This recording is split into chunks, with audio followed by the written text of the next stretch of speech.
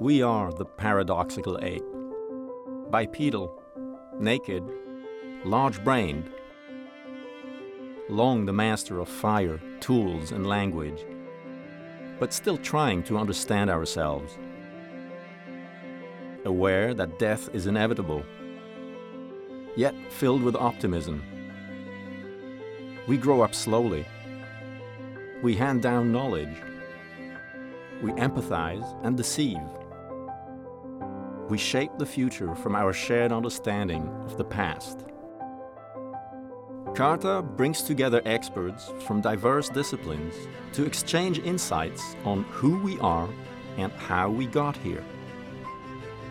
An exploration made possible by the generosity of humans like you.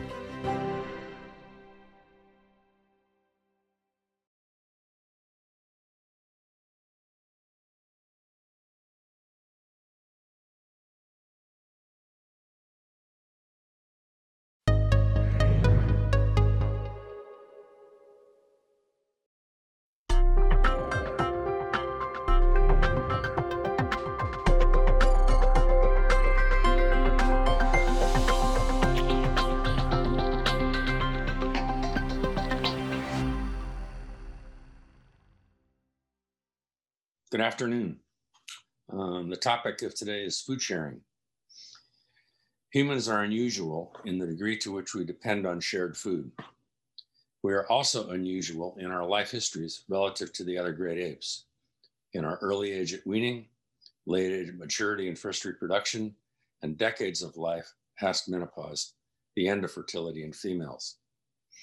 Most paleoanthropologists reckon that these food sharing and life history patterns developed in tandem early in the evolution of our genus 2 to 3 million years ago.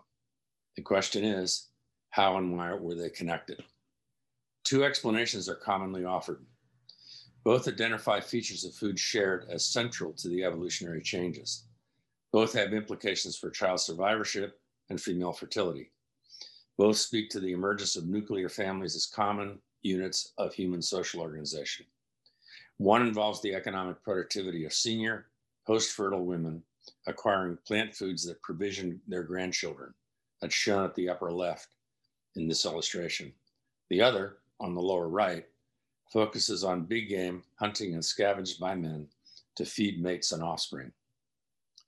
The more widely favored argument, called the hunting hypothesis, notes that a long-term trend toward cooler temperatures, increased aridity, and seasonality beginning about 10 million years ago, favored the spread of tropical savannas.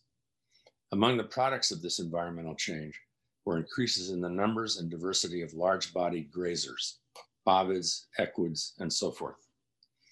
Ancestral hominin males are thought to have taken advantage of these developments through hunting and aggressive scavenging. They shared the meat and marrow they acquired with mates and offspring. This reduced their mates' workload and supported their immature children longer so that those children could develop bigger brains for learning and practicing critical hunting skills. Nuclear families as units of common economic and reproductive interest were an outcome. The alternative, called the grandmother hypothesis, cites the same long-term environmental change, but focuses on its implications for plant resources, particularly on the abundance of roots, tubers, and corms. Collectively called geophytes, these were well adapted to the cooler, drier, more seasonal climates emerging at the time. Ancestral hominins in these habitats began to rely more heavily on these resources, especially in dry seasons when other plant foods were relatively unavailable. Some geophytes defend themselves in ways, especially by living deep, that made it difficult for younger hominins to acquire them, but they were readily accessible to adults.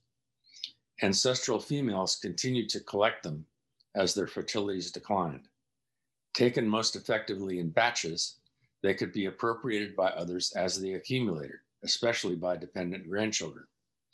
Reliable subsidies for dependent offspring favored mothers weaning early, shortening their birth intervals. Females aging more slowly as their fertilities declined could subsidize more grandchildren. Slower aging and greater longevity would increase in subsequent generations. Theory and data across the mammals show greater longevity predicts later maturity. In non-grandmothering taxa, later maturity also brings along later weaning. But in our human radiation, earlier weaning was favored by ancestral grandmother subsidies. These hypotheses can be evaluated in at least two ways. First, by referring to patterns of resource use among modern hunter-gatherers living in environments similar to those of the early Pleistocene, facing similar opportunities and constraints on foraging. Do either of these two strategies in the present support reliable food sharing? Second, by referring to hominin fossil and archaeological records of resource use relative to evidence of life history changes. Do they correlate as either hypothesis predicts? A subpopulation of the Tanzanian Hadza, 250 to 300 full-time hunter-gatherers living in the East African Rift, has been a primary ethnographic referent in pursuit of answers to these questions. Until recently, they represented the best available venue for assessing the real-time plausibility of either hypothesis. A University of Utah UCLA team, Kristen Hawks, Nick Blurton-Jones, and myself, spent more than 300 days over 6 years between 1985 and 1990, gathering quantitative data on time allocation, foraging returns, and food sharing among these people. During our time in the field, Hadza men hunted an average of about 4 hours each day with bow and poisoned arrows. They often encountered big game, gazelle, antelope, zebra, and giraffe, the latter serving as a stool for the fellow shown in the slide. But hunters succeeded in taking these animals on less than 4% of hunter days, only about once every hunter month. They also succeeded in aggressively scavenging large hills from lions when the latter were still feeding, an effort that accounted for about 20% of all large prey Hadza men acquired. Meat from these prey was distributed widely in each hunter's 25 to 50 person camp, sometimes to people in other camps as well. Most of the meat any hunter took was eaten by non-family members. Most of the meat his own family ate was acquired from other hunters' kills. There was no quid pro quo reciprocity between hunters. Some hunters were highly successful at taking big game, others were less so. These differences did not affect the distribution of meat from any hunter's kill. Men, women, and children expected shares of what was often referred to as the people's meat. It was not seen as the property of the successful hunter. It was more like a public good. Even in the dry season, the times when kills were most often made and scavenging most often successful, returns were highly variable. Periods of 1 to 2 weeks without meat in any given camp were not uncommon. Moreover, as archaeologist John Speth has observed, dry season meat is often fat depleted and of relatively poor quality. This was almost certainly true in the distant past. These data show that, contrary to common assumptions, the hunting hypothesis is not supported by observations among modern hunter-gatherers operating, like ancestral hominids, as bipedal, tool-using pedestrians in a seasonal environment. Ungulate and large predator populations were different, but certain basic constraints were the same. Big game hunting in these situations does not supply a reliable, high-quality food resource. This image shows two senior Hadza women quick cooking a pile of tubers collected over the course of a few hours. This image lists some characteristics of Vigna frutescens in Hadzane, Aikwa, a resource taken year-round by Hadza. Because of the depth and soil characteristics in which it occurs, its acquisition requires substantial upper body strength and endurance. Hence, it is taken only by adults.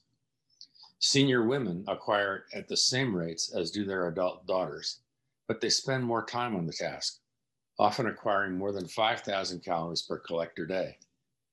We found that their efforts determined weaned children's weight changes while their mothers were nursing new babies. Combined with mammalian life history theory, these observations provoked the grandmother hypothesis. Aikwa are reliably taken year-round in batches that invite sharing. Their acquisition depends on vigor and endurance. Senior women who have these qualities are more effective at provisioning their grandchildren and enhancing their daughters' fertilities by shortening those daughters' birth intervals. To the degree resources like this were taken in the past, these sharing patterns, increased longevity, and related changes in life history would have been favored. Tracking the use of plant resources in the ancient archaeological record is difficult, but not impossible. Meanwhile, it is possible right now to monitor changes in longevity in the fossil hominin record. Research by Barbara Finley and colleagues at Cornell University has shown strong correlations among mammals between longevity and brain size. Increases in hominin brain size relative to ancestral forms, like Ardipithecus, begin well before 2 million years ago. An important threshold may have been crossed between 2.8 and 2.1 million years ago, coincident with the emergence of genus Homo. Marginal consumption of large-bodied prey by hominids is apparent by 2.6 million years ago, but not prominent archaeologically until after 1.9 to 2 million years ago. In other words, the life history shift toward the modern human pattern apparently began several 100,000 years before evidence of substantial human meat eating. Reliance on another novel energy source for the increase in longevity and associated brain size is implied. Geophytes and other plant resources like them are potential candidates for this role. Why then the increase in carnivory? Archaeological and stable isotope data imply an order of magnitude jump in meat consumption for some populations of genus Homo after 1.9 million years ago, at least in part through aggressive scavenging, defined as driving initial predators off their kills before they are finished eating. That's a dangerous operation. Larger body sizes and group sizes in Homo erectus, which appeared at about this time, offered increased competitive advantages against large hominin carnivores. But the costs of these contests, the dangers, were likely even higher than they are in the modern situation. The carnivore guild was larger and more diverse than it is today, and includes at least 3 saber-toothed cats and 1 or more large hyenas, all of which are now extinct. These images show the large carnivores, lions, and spotted hyenas, with which Hadza now contend for the control of large animal prey. In our experience, Hadza are always successful in seizing fallen animals from these predators, and rarely, if ever, lose control of prey they themselves have killed, a success rate owed to their use of powerful bows, a technology that appears no more than 100,000 years ago. Homo erectus seems unlikely to have done as well against tougher competition without these weapons. Still, they were successful on some occasions, as evidenced by the large human-created bone assemblages recovered from 1.9 to 1.4 million-year-old sites at Olduvai and Kubifora. Why get involved in these contests, given the apparent risks? The answer may lie in the increase in longevity that had been underway for several 100,000 years. If ancestral female fertility ended before age 50, as it does in the living great apes and including humans, the increase in longevity shifted the mating age-sex ratio from female to male biased.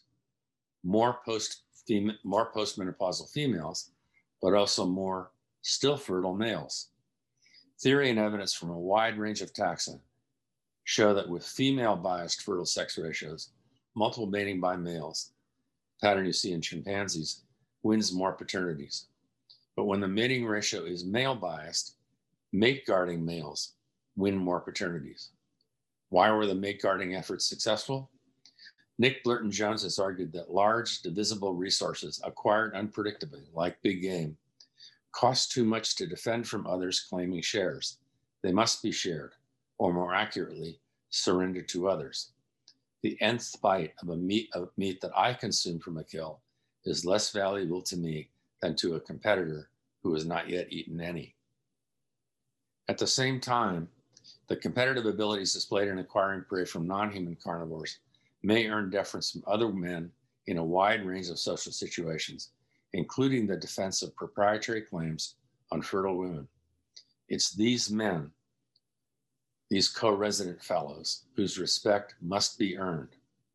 Success in obtaining a valued public good in dangerous circumstances may be one way of earning that respect. From this perspective, it was the shift toward mate guarding that accounted for the emergence of nuclear families. While behavior that intimidated large carnivore competitors led to increased consumption and intra-group meat sharing, they were the products of a trend toward greater longevity and other changes in hominid life history and body size that began long before the earliest evidence of substantial human carnivory.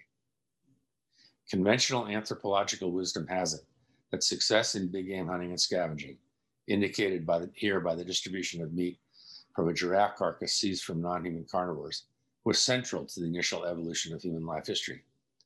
But the argument that Hawks, Blurt, and Jones and I are making is that the ability and incentive to take such prey evolved as a consequence of dependence on savanna plant foods that entailed food sharing between senior women, like the one shown, and their grandchildren, patterns that are all well documented among the Hadza. This is the dyad, marked here by a Hadza grandmother and her granddaughter, that initiated a pattern of food sharing that became central to human evolution more than 2 million years ago. Thanks for the opportunity to talk about this. Have a great day.